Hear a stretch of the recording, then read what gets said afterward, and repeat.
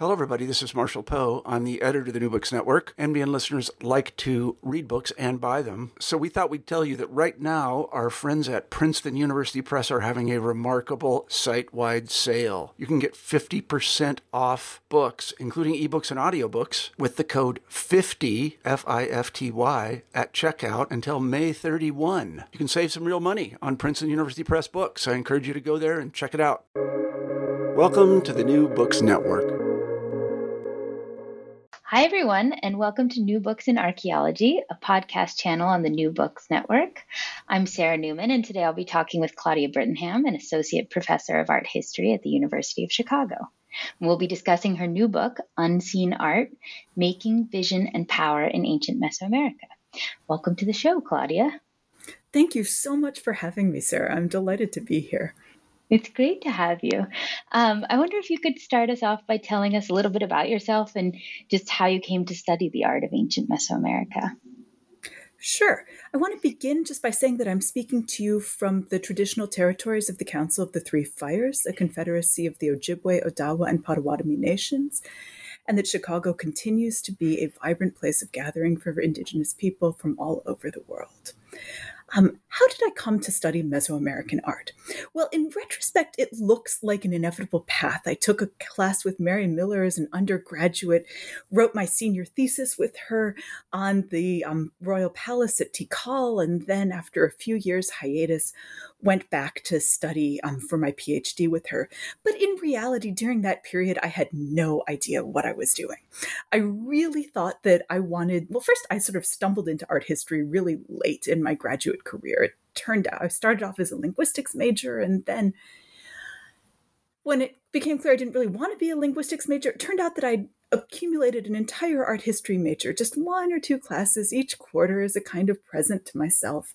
But then I was really sure that what I was studying was African art. And I only ended up writing my senior thesis and traveling and doing research in Mexico because nobody was able to advise a thesis on African art that year. And then after college, I worked as the curatorial assistant and then assistant curator at the Textile Museum in the Eastern Hemisphere Collection Department, working on African and Japanese and Central Asian textiles, suffered a lot of continental indecision, and only and really, like, honestly surprised myself when I woke up in the middle of the night one night and said, why don't I just study Mesoamerica rather than Africa or China or South Asia? And I haven't regretted it for a moment since. Well, I think there's many of us who are glad that you made that decision also. And maybe you can tell us a little bit about how you came to write this particular book on unseen art. It's a book that has a bunch of different origin points. And honestly, probably the first of them. So back when I was at the Textile Museum, I talked myself onto a Silk Road Foundation tour or research trip to the Buddhist caves at Mogao in Dunhuang, China. And these are these like rock cut caves that are incredibly dark to be in, and so we'd walk in with like our headlamps and our notebooks and the flashlights and it was really incredibly difficult to see these caves, and there's no evidence that anyone ever brought a torch inside to look at them. We know because right after the Russian Revolution, a bunch of soldiers took refuge and they brought torches in, and you can see those marks in some caves but not in the other caves. And it turns out that this is kind of a common problem, not just at Dunhuang, but also in Mesoamerica, in places like Bonampak, which is this building with these 3 rooms that are painted on every available surface. And once again, there's no evidence that anyone ever brought in light to look at these. We've thought that maybe people brought in, used sheets or white sheets to reflect light into the rooms, kind of like a photographer's, like those tinfoil things or something. But once again, these works of art that were really difficult to see in their original contexts. And there's this lovely article by Wu Heng, who's a scholar of Chinese art, called What is Bianxiang? It's mostly about the relationship between text and image in Buddhist painting. But there's this throwaway observation at the beginning about how different it is to see one of these caves in a book than it would have been to have have stood in those caves, and having stood in those caves, and like having read this not long afterwards, that really stuck with me. And so then when I was finishing writing my dissertation on the mural paintings of this small city in the center of Mexico called Cacaxtla, I cannot believe I have just failed to accurately represent the title of my dissertation. One of the things that I came to understand was really significant about these paintings is that they were intentionally buried when they went out of use. So in contrast to other kinds of architecture at Cacaxtla, which were just sort of cut off wherever it was convenient and filled with stone rubble, the paintings had a layer of very fine, even possibly sifted earth placed in front of them before they were covered by new construction in a way that preserved them so that we can study them today. Except for one painting really late in the history of the site, where the fragments of the paint that had been taken off the walls were then mixed together with fine clay and then covered with earth, with ceramics around them, almost as if they were buried like a human body. And so thinking about these ways that painting continued to have meaning, even when it was no longer visible, and then thinking back to all of these other things that had been hard to see in their contexts, was what set me on the path to write Unseen Art. Oh, that's great. Thank you. Well, then I guess let's get into Unseen Art, and we'll talk a little bit about the different parts of the book. So in the introduction, you kind of set the stage for us with some key clarifications about the term art and what art was in Mesoamerica, often in contrast to our understanding of the term and our own experiences of art objects today. So can you kind of start by telling us a little bit more about those claims and kind of how you situate the book in relation to the Western idea of art? So the challenge, so I'm an art historian, right? So I have to say, like, I've got a lot invested in the idea of art, and there are ways in which I really believe in it, but there are also ways in which I've really come to be aware, particularly with the help of Carolyn Dean, another art historian who works on the Inca, who's written this wonderful article called "The Trouble with the Term Art." One of the things that I've become really aware of is the way that art is kind of a colonial category, right? It's invented in Europe. And if I ask you to picture a work of art, there's a good chance that the first thing that's going to pop into your mind is a European work. And it's probably something like a canvas painting that's, meant to be displayed on a wall. Maybe it's a sculpture, but it's something that's meant to be seen in the context of a museum, because museums as a mode of display really come into being at the same time that our idea of art, the way we kind of understand it now, is being formalized. And this is also the moment when Europeans are colonizing and exploiting the rest of the world. And one of the things that happens then is that this category of art gets used as a tool in colonial situations, right? That in a way that, things that are made in other parts of the world might be very nice, but they can really never quite measure up to the white supremacist glory of a painting that, by some famous Italian master, right? And so that it's a category that has over the last 50 years or maybe 100 years, been expanded outwards and outwards to include not just things made in Europe, but things visually elaborated things made all over the world. And as a tool, it creates it creates a basis for comparison, a kind of cross-cultural dialogue. But at the same time, the deck is always stacked, right? So that those European style paintings come out on the top. And so one of the reasons that I got so interested in the question of unseen art is because there are these works in Mesoamerica that seem to us to fit really comfortably into the category of art, right? These incredibly gorgeous, beautifully elaborated, visually intense objects that could not have been seen very well in their original contexts, right? And that's from works that were intentionally buried, like the Cacaxtla murals, the dark rooms of the paintings of Bonampak, through these other kinds of examples that I consider in the chapters of this book, things that were really never made to be seen well, the way that we might see them in a museum now. And so my hope in thinking about this class of objects was really precisely to examine that kind of tension between the European category of art that comes into being at the same time as the museum with certain modes of display, and all of the visually elaborated things from all over the world, not and even from Europe before the early modern period, that weren't meant to be made and seen in the museum context, right? Because like art isn't a great mode for thinking about something like an altarpiece, right? Or a funerary, Roman or Greek funerary art. Just, like I just used the word, right? It's not exactly the context in which these works would have been experienced, just as it isn't precisely a comfortable way for talking about a lot of Mesoamerican objects. And so it was precisely that discomfort I wanted to think about in this book. Yeah. And actually, maybe this is a good moment to say we've kind of been talking about Mesoamerica and Mesoamerican art, but maybe you could kind of briefly, give a general sense of what that means, what kind of place, what kind of period we're talking about, and then just quickly say a bit about the examples that you chose for this book, that you have kind of a range of Mesoamerican art that you cover.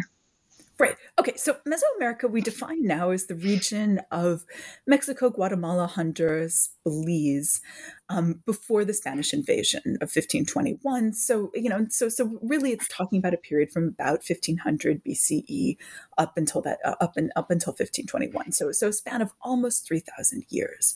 And Mesoamerica is an incredibly sort of geographically and linguistically and culturally diverse region, but it forms a kind of unity because people are talking to each other across languages, across cultures, sharing practices and beliefs, and sort of really in sort of super connected contact with their neighbors. So when I started writing unseen art, I had this vision that I was going to compile every example of everything that had been difficult to see at any moment in its life in all that 3,000-year span of Mesoamerican history. And it turned out that this was not actually a realistic expectation for a book, partly because that's just like a kind of overwhelming amount of research, but also because the ways that works of art become unseen can be really radically different. Some things are made not to be seen from soon after the moment of their creation. Other objects were made to be seen but ended up unseen after a long history of, and ended up recycled or concealed or, buried upside down as, either as a kind of honorific placement sometimes or as the result of of a battle and a kind of change of power. There are other objects that were meant to be situationally visible. So processional icons, things that, and we can think about medieval European examples for this, right? Things that are often concealed and stored in darkness, which Bartolomé de las Casas, a Dominican friar, says was done to show more reverence to objects so that they weren't always exposed to the gaze.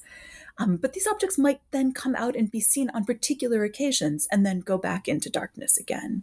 You can think about a book as something that's situationally seen or unseen, right? You're not always looking at all of the pages simultaneously. And then there are contexts like the Mesoamerican tomb. We often think about things being sealed in a tomb and then never looked at again. But we know that in Mesoamerica, in a lot of regions of Mesoamerica, people actually went back into tombs with some frequency, either to bury new ancestors or to conduct rituals with the bodies of ancestors who had long been buried. And so I spent a lot of time thinking about this kind of matrix of things, that were intended to be unseen, things that became unseen at different moments in their life cycles, and at the same time, different kinds of difficulties in seeing things, right? There are things that are stored in darkness, things that are physically inaccessible, things that you can see but only from really far away in ways that you can never work out details. And so it ends up being like maybe 3 or 4 dimensional matrix thinking about all of these different variables. And so in order to actually finally write a book, what I decided to do was limit myself to some of the most radical examples of things that were difficult to see in Mesoamerica, things that were intended from their moment of making to be difficult to see. And that's how I ended up with these 3 different chapters. One on the work of the Olmecs, so the civilization that thrives along the Gulf Coast of Mesoamerica in the first millennium BCE, thinking about these massive offerings is the word we use for them, these large configurations of different kinds of stones and colored clays and other precious materials that are buried within days or weeks of having been constructed. Then I look at Maya lintels, so on the Yucatan Peninsula and down into the Beten region. This is objects made in the first millennium CE. And these aren't objects that were ever completely concealed, well, except for some cases of recycling at places like Oshkintok. But mostly they were never able, there were things that you would never be able to see perfectly because they spanned the doorway. And so you'd always be looking up at them in this kind of difficult and uncomfortable position. And then the final chapter, I look at Aztec sculpture carved in the Valley of Mexico in the century before the Spanish invasion. And here I look at carvings on the undersides of sculptures. Now, some of these are things that like 2 or 3 people can pick up. And, one of the best parts of doing research for this book was going into museums all over the world and saying, that very heavy chunk of rock over there, do you all mind just like picking it up and letting me see what's on the underside of it? And but so some of these could be moved by two or three people, but there are other objects that weigh several tons, and once they're in place, they're not going anywhere. And so that there would be no visual access to these elaborate carvings on the undersides.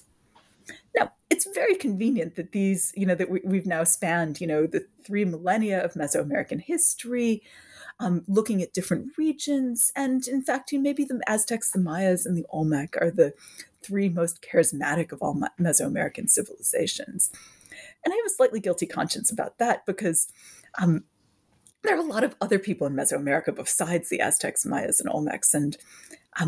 But those were the 3 examples where it was easiest to see sort of rich traditions that involve this kind of intentional concealment. There are other cases. I'm thinking about these buried sculptures at the Zapotec site of Monte Alban, for example, where this group of carvings showing visitors from the central Mexican city of Teotihuacan end up placed against the earth, incorporated into a building with caches underneath them, telling us that they were, tremendously important even once they'd been concealed. This seems to be really an isolated episode rather than these kinds of longer traditions that I explore in the chapters of the book. Great, thank you. Well, maybe we can start by talking about the examples in more detail, and we'll just kind of work through them in the same order that they're in your book. So the first chapter, which you call Making, deals with the Olmec civilization and with these massive buried offerings, especially at the site of La Venta, which, as you said, is in today in Villahermosa in Mexico.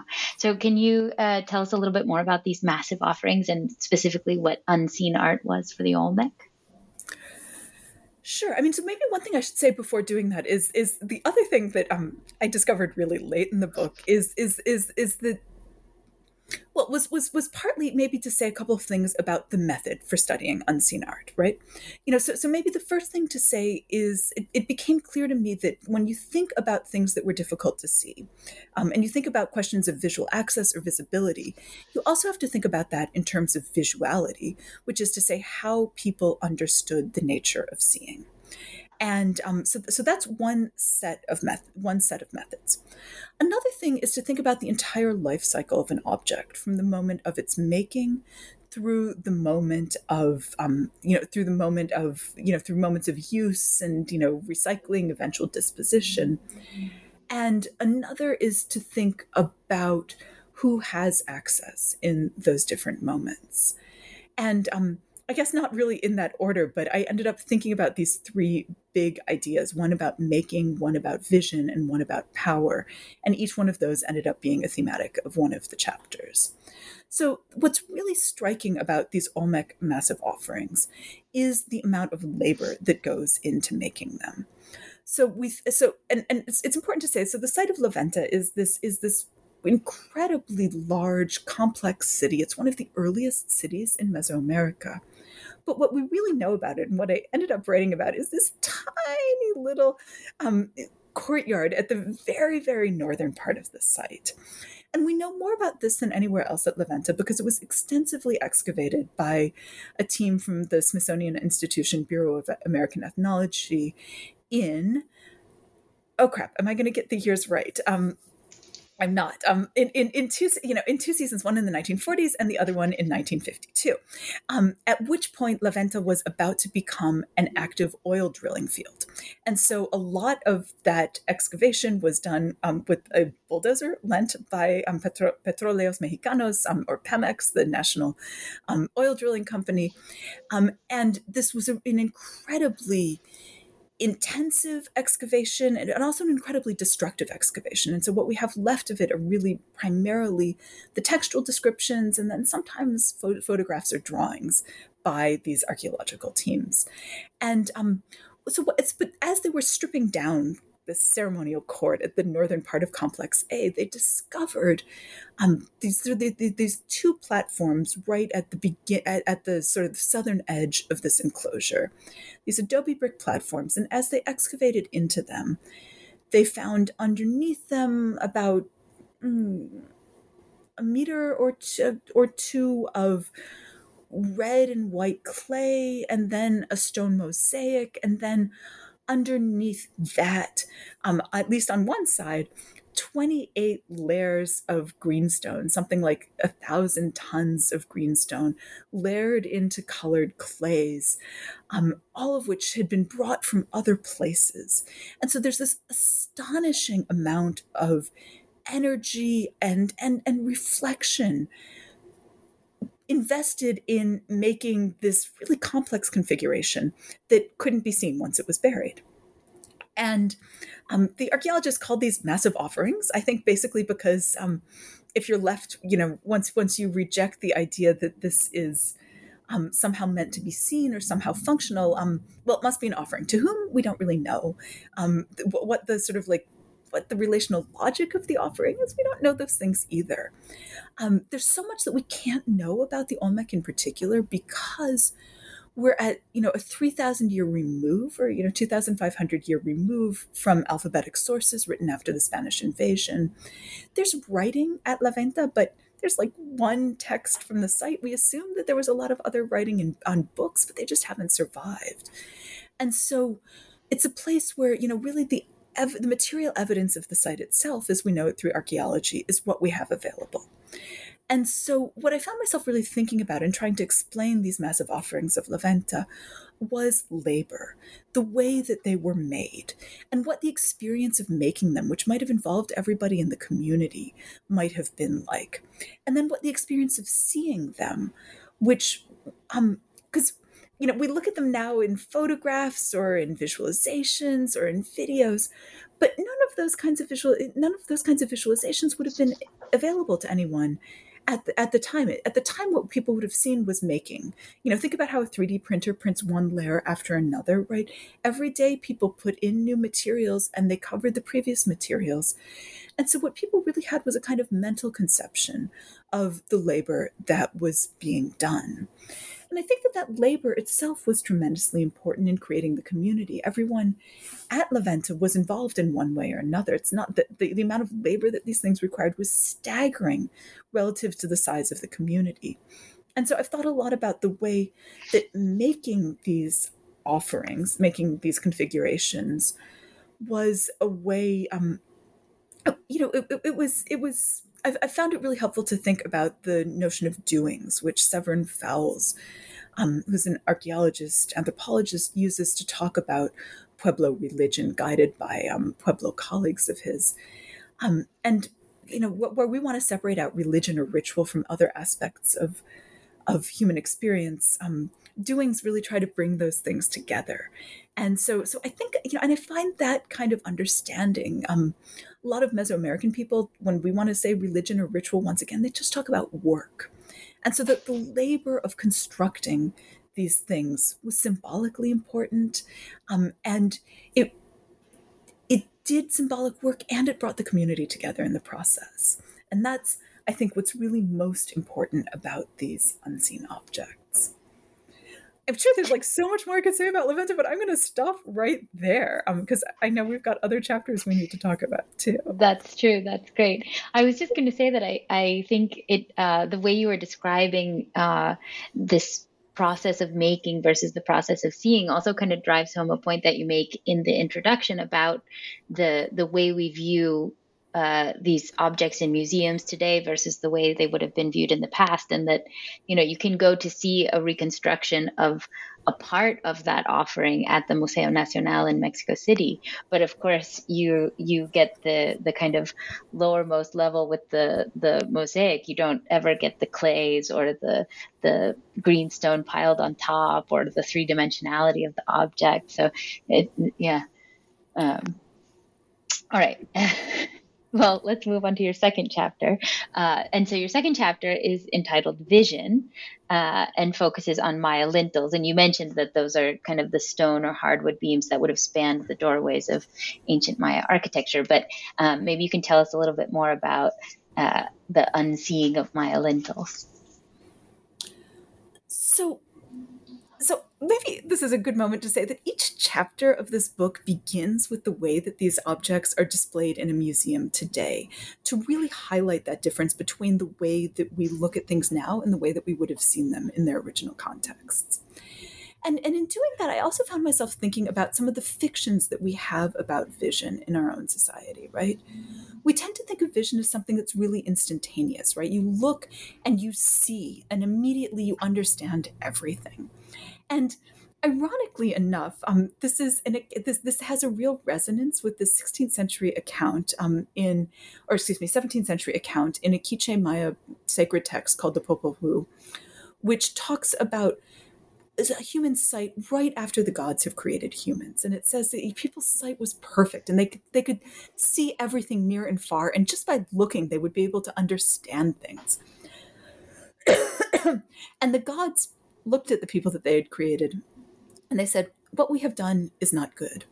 It is not good that people should have this sight that is so much like our own sight and understanding.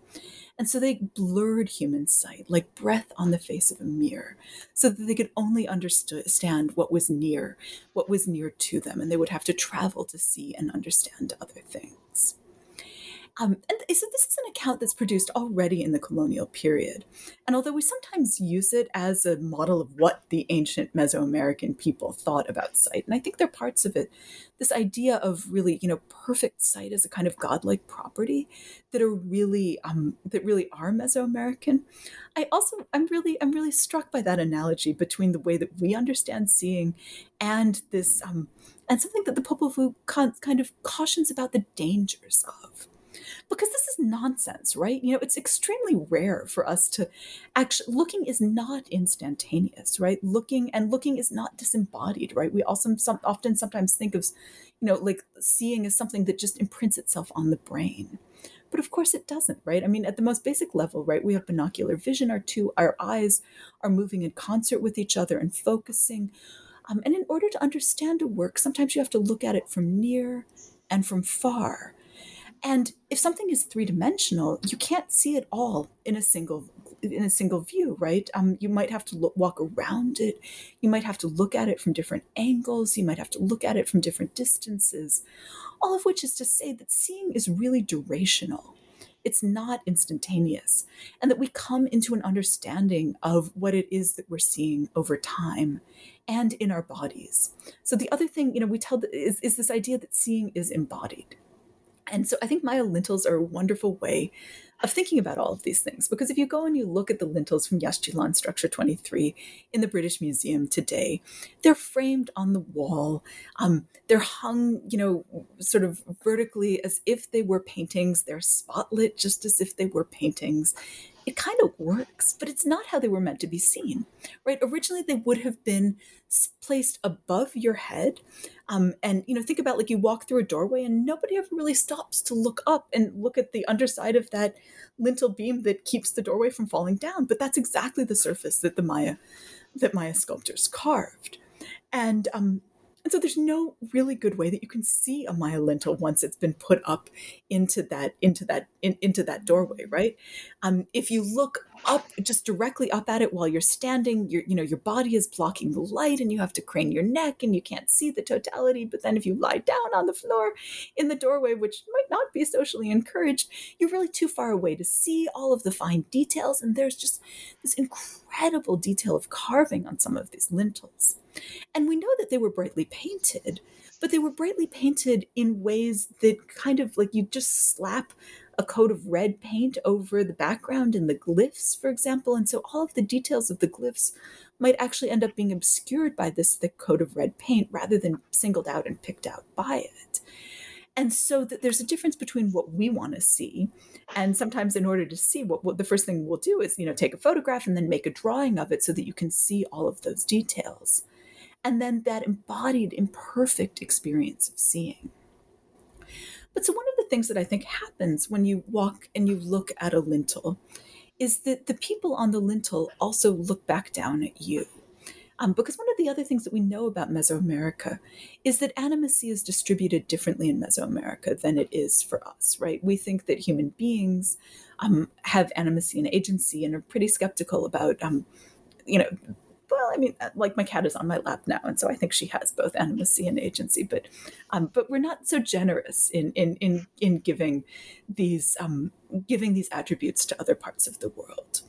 But we know that for Mesoamerican people, they believed that parts of the world around them were alive, right? Mountains, stars were capable of looking back at you. Ancestors were still agentive, even if they were no longer living the way that humans were. They were still living in other ways, and they were present. And images might share in the essence of the person represented in that image.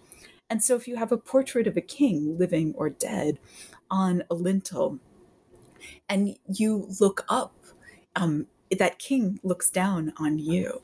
And it turns out that dynamic of looking up and looking down is one that's really represented again and again in Maya art as a kind of dynamic of power, that looking up at someone sort of cements a kind of submission or an acceptance of authority, whereas looking down, what you look at, what you survey, what's in your visual field, the Maya would call that what's in your ichnal or your ichonal. And when something happens in a Maya text in the ichnal of somebody else, the person who's doing the looking is the person who's highest up in the hierarchy. It happens under their kind of control.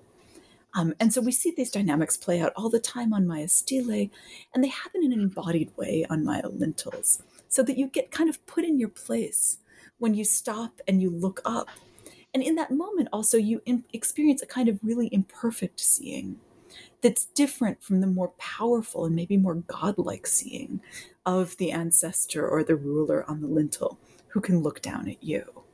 And so what I find really interesting about Maya lintels is first how they fit into architectural programs. So we strip them out of the architectural programs to make them more like our idea of art and a painting, but they were meant originally to guide your movement through buildings, and to enact these kinds of power dynamics. But then there's a kind of glorious futility to the Maya lintel, because who looks up? What was the last time that you looked up at a lintel in your own house? I give you this challenge as you listen to this podcast. And so there's no sense, there's no way to look closely, to sort of gaze the way that we think that people gaze in museums when a lintel is in place. But in fact, I don't think that's the only way that people see. I think we've thought a lot about the gaze and the kind of power dynamics of it, but not nearly enough about that of the glance, the kind of the way that you see something imperfectly out of the corner of your eye. And so then in the rest of this chapter, I end up thinking about other kinds of things that you might see imperfectly, from lintels to Maya stelae, which once again we pore over for their details, but not everybody would have been able to get close enough to a stela to see these details as closely as we do now. And so to think about imperfect looking, casual looking, distracted looking as another really important way that people engage with art that we need to theorize and really imagine more fully ourselves. So you've given us these sort of unseeable art, the buried art of the Olmecs, the imperfect seeing of the Maya lintels, and then in your third chapter about power, you look at these sort of hidden carvings on the undersides of Aztec sculpture. So maybe you can tell us about a few of those examples. I know that chapter has many, many examples in it.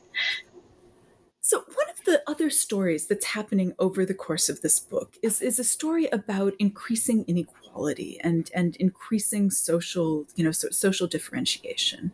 And so this question of who could see and who couldn't see at La Venta, the entire community could see, because everybody was involved in the making. And and I talk a little bit about the rise of inequality and sort of the rise of social stratification at La Venta and the way that seeing gets more stratified over time. When we're in the Maya city-states, we're thinking about city-states, each of which might have had a divine king. So we're really looking at small little kingdoms, sort of the size of the Greek city-states, the classical Greek city-states, more or less. When we get to the Aztec world, we're talking about a completely different kind of power, which is an imperial power. In the last century before the Spanish invasion, the Aztec Empire expanded to comprise most or a large part of what we now think of as Mesoamerica. And one of the real revelations for me in thinking about the carvings on the undersides of Aztec sculpture is that it wasn't just a habit that all Aztec sculptors did, but in fact something that was really particularly associated with the imperial court of the Mexica, the people, the rulers of Mexico Tenochtitlan, the capital city of the empire. And lots of different things were carved on their undersides. I have a database with a whole bunch of examples. And in fact, the most common thing that's carved on the underside of an Aztec sculpture are the coils of a serpent. So that they're these kind of naturalistic sculptures, these coiled rattlesnakes, and the coils just keep on going on the underside, spiraling up. But then there are all sorts of other things. There are texts that are written on the undersides of some sculptures. There are images of different deities, particularly Tlaltecuhtli, the earth deity. When I started, I thought that it was really simple. I thought that there were just images of the earth deity Tlaltecuhtli on the underside, and I had all these beautiful theories about why that would be the case. And it's true that Tlaltecuhtli is on the underside of things like the Coatlicue, so this giant 9-foot tall or 8-foot tall carving of a decapitated female body wearing a skirt made out of interwoven snakes. And it's those snakes that give us this name, Coatlicue, snakes her skirt. We don't really know what the sculpture was called originally. And it's got an image of Tlaltecuhtli, the earth deity, in a male form, wearing attributes of the rain god Tlaloc on its underside. Tlaltecuhtli also occurs on the undersides of feathered serpents, on the undersides of boxes, and all sorts of different kinds of advocations. But as I started building this database, I discovered that there are all these other examples too, that there are examples of the name glyphs of Aztec rulers, particularly Moctezuma, the ruler who greeted the Spanish to his great eventual dismay. And so they're these really sort of rich and playful programs. And so there wasn't any kind of one rule I could make in thinking about what lies on the underside of Aztec sculpture, except that what lies on the underside is always in dialogue with what is visible. And so that there's always this kind of meaningful relationship between this entire program, concealed and unconcealed. But one of the things that's kind of fun about Aztec sculptures is that often what's on the surface seems really complete in and of itself. And so that also got me thinking about, well, who knows what? Who can look at an Aztec sculpture and say, oh, that's a coiled serpent. Great. But now I've told you that there's a carving on the underside of it. And so now you know something, and maybe that makes you think about the ways that our knowledge of art circulates through words and through speech as much as through sight. And it turns out that if you look really closely at the edge of most of these coiled serpents, you can see just a tiny hint of the scales, and so you can verify that thing I told you. But then sometimes some of these coiled serpents also have images of glyphs or of deities underneath, and those you can never see. And so there are all these structures of knowledge concealed and, mysteries within mysteries, all of which it seemed to me had a lot to do with the dynamics of power within the Mexica court. So one of the other things I did in writing this chapter was I mapped all of the examples of Aztec sculpture carved on their undersides that we knew the find spots for. And it turns out with it, like one or two exceptions, they come from within a 1 or 2 kilometer radius of the Templo Mayor, the principal temple of the Aztec Empire. And And then thinking about the date of these objects, many of them have images of, many of them have name glyphs of Aztec kings associated with them. And so I became convinced that this is actually a really specifically Mexica practice and a really late practice that corresponds with the growth from kind of a sort of regional empire to a Mesoamerican empire, and responds in some ways to reflections about what it's like to be part of this new great system with all of these layers of hierarchy in it. And so maybe just one more thing to say about these Aztec sculptures. One of the other things I realized is that a lot of the kinds of sculptures that are carved on their undersides are archaizing, which is to say that they're riffing on sculpture that was made earlier within Mesoamerican history, particularly at the site of Teotihuacan in central Mexico in the first millennium CE, or at the site of Tula, just a little bit north of the capital city of Tenochtitlan, between 900 and 1200. And so that there's this way that, and none of those sculptures are carved on their undersides, as far as I know, but there's this way that in thinking about the past and in thinking about these great cities, these great empires that had risen and fallen, this also was part of the courtly culture that in which Aztec artists started to think about carving the undersides of their own sculptures, perhaps imagining a future in which things would already be forgotten and their cities would be overturned, and these sculptures would not, you might need to carve the underside too, because that would be the thing that people encountered first. Wow, well, maybe on that point about kind of looking to other civilizations and sort of thinking about, what is learned in those kinds of encounters, is there a way in which looking at these three different examples, kind of looking at them together, kind of prompted you to think about each one in new ways? I mean, you're coming to them with the idea of sort of thinking about the art that is unseen, but are there ways in which thinking more carefully or more closely about La Venta kind of showed you something new about the Aztec sculptures, or thinking about Maya lintels showed you something about the buried offerings at La Venta? This is a fantastic question. And I'll have to, I think that these, I worked on these case studies over a long time and kept on coming back to them. And so that they were really mutually informing each other. And in fact, I'll confess that one of the hardest parts of revising the book was separating out those thematics of making and vision and power, because each one of them turns out to be really important in each one of those cases, right? And so, because when can you see an Aztec sculpture that's carved on its underside? When can you really see a Maya lintel perfectly? It's in the workshop while it's being made, right?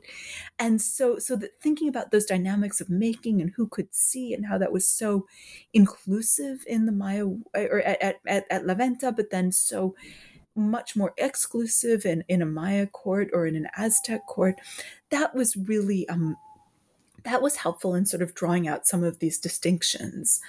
Thinking about the dynamics of vision and the way that vision gets represented. In Olmec art, for example, we often see deities looking down in the kind of position that you would be looking down as you were looking down into the pit where these mosaic offerings were placed. And yet that's really different from the way that looking down is conceptualized as a kind of act enacted by rulers as well as by ancestors, as well as by supernaturals in the Maya world. When it came to Aztec dynamics of vision, it was sort of a different story. That at first I'd really thought that there was something about the divine sight, or the sort of sight and touch related to the earth deity Tlaltecutli. But I had to set that aside a little bit as it became obvious that there were so many things carved on the undersides of Aztec sculptures other than Tlaltecutli. And so there, what I became really interested in was a kind of denial of vision. And so this, and here I'm actually really indebted to my colleague Barbara Mundy for helping me think about the ways that people weren't allowed to look at the Mexica emperor. And we know this from accounts by Spanish invaders, including Bernal Diaz and Hernan Cortés, who talk about how was forbidden to look at the king or at the emperor, and that there would be a courtier holding a staff that would sort of strike the earth so that you would know that it was important to look away. And yet we know at the same time that the body of the Aztec king was designed to be dazzling, wearing beautiful quetzal feathers that shimmered and gold and just all this sort of magnificent ornament. And so there was always this kind of tension in the Maya world, or in the Aztec world, between being forbidden to look at this thing that was at this incredibly dazzling solar body that was just attracting your eye. And so thinking about those dynamics of vision and maybe how different they were than these other dynamics earlier on. But then also, there was another piece then, I think maybe, and this was maybe one of the most satisfying things. A lot of what I said about the sort of dazzling nature of the Aztec king's body could also be said to be true of Maya kings' bodies. And yet when we think about the dynamics of Maya vision, there's also a kind of vulnerability that comes from being seen. When you think in the murals of Bonampak, so there's these beautifully painted rooms, for example, who's up in the most shadowed corners? It's the it's the royal court, it's the royal women, and in one case, perhaps the king as well. And they're all looking down on these gorgeously costumed jokes or princes who are wearing quetzal feathers and dancing.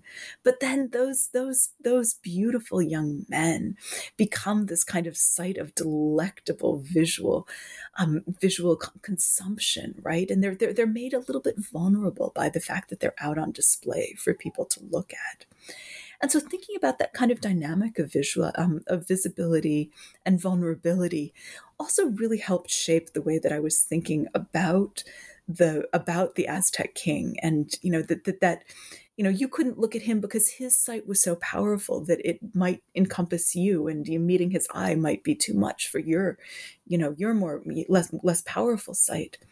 But it also was protecting the king in some ways too, from having too many people, from having too much vision directed at him.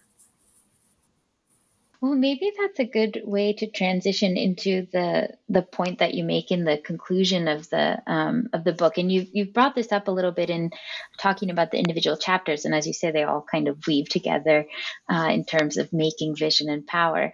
But one of the things that you emphasize is that power is kind of always at play in viewing Mesoamerican art, both in the past and in the present. So maybe you could sort of say a little bit more about what this book tells us, not just about how these objects were viewed in the past, but also kind of about our own ways of viewing these and other sorts of either ancient objects or even contemporary art objects, if that applies.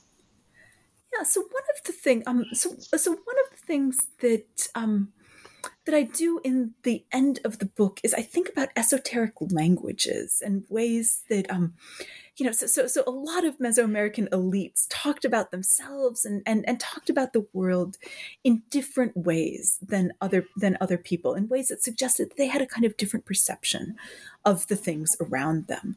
And it's in fact thinking about some of these kind of esoteric texts that helped crystallize some of these ideas about what having that visual access to these things that other people might not have visual access to, how that allowed elite people in Mesoamerica to claim particularly godlike sight, particularly elite sight, and therefore to kind of, these works of art, they weren't just pretty works of art that you could play these kinds of, hey, I know this thing that you don't know kind of games with. They were works that solidified power. They made it concrete. The fact that you, the king, know what's buried underneath that sculpture, but other people don't. That lets you say, see, I'm an elite. I have properties of sight that you don't. And therefore my rule over you is justified.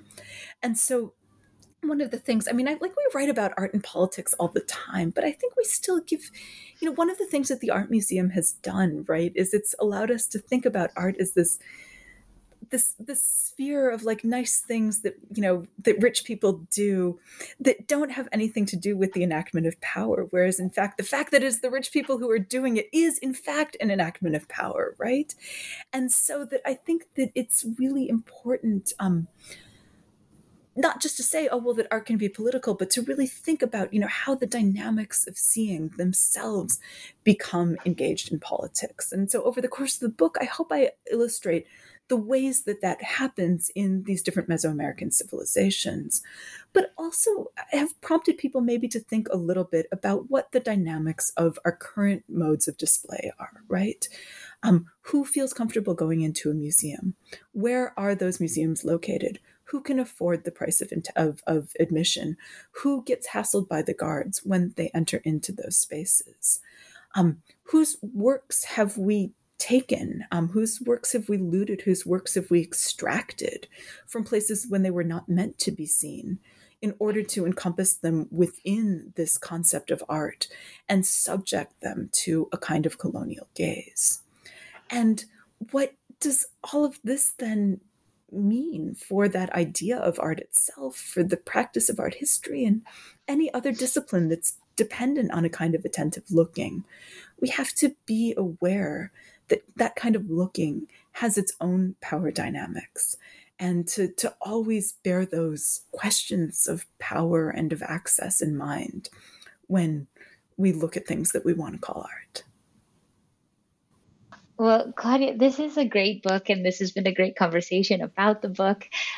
We've taken up a lot of your time, but I want to wrap things up with one last question, which is, what's your next project? What are you working on now? So my next book is called, well, right now I think it's called The Interconnected Mesoamerican World, but it might be called Mesoamerica Before Borders. And so the idea in thinking about this, the idea in this book is that Mesoamerica was always interconnected. People were multilingual, people were cosmopolitan. They walked from one end of Mesoamerica to another. We know that's not too far to walk because people do it all the time today. And yet, in the way that we talk about Mesoamerica, we talk first as if it was a bounded region, kind of like a nation state. And then we think about the territories within it as if they were nation states too, and they had borders. And we always express a kind of surprise when people cross those borders that we've drawn for them. But of course, the borders are a modern invention. The nation state is a modern invention. The idea that people have to stay put is a modern perversion. And so by telling a story of a world that was much more fluid and interconnected, where people moved freely, I think that the stories that we tell about the past always shape the ways that we understand the present. And so I want to tell a story about a past that lets us imagine maybe a different kind of future that feels incredibly urgent in as we encounter all of this kind of racist rhetoric about immigration right now. Well, it sounds like a very interesting project and another great book that we can look forward to. So, Claudia, I want to thank you for being on the show today. It was such a pleasure to talk with you about unseen art. So thank you for joining us. Thank you so much, Sarah. This was really a delight.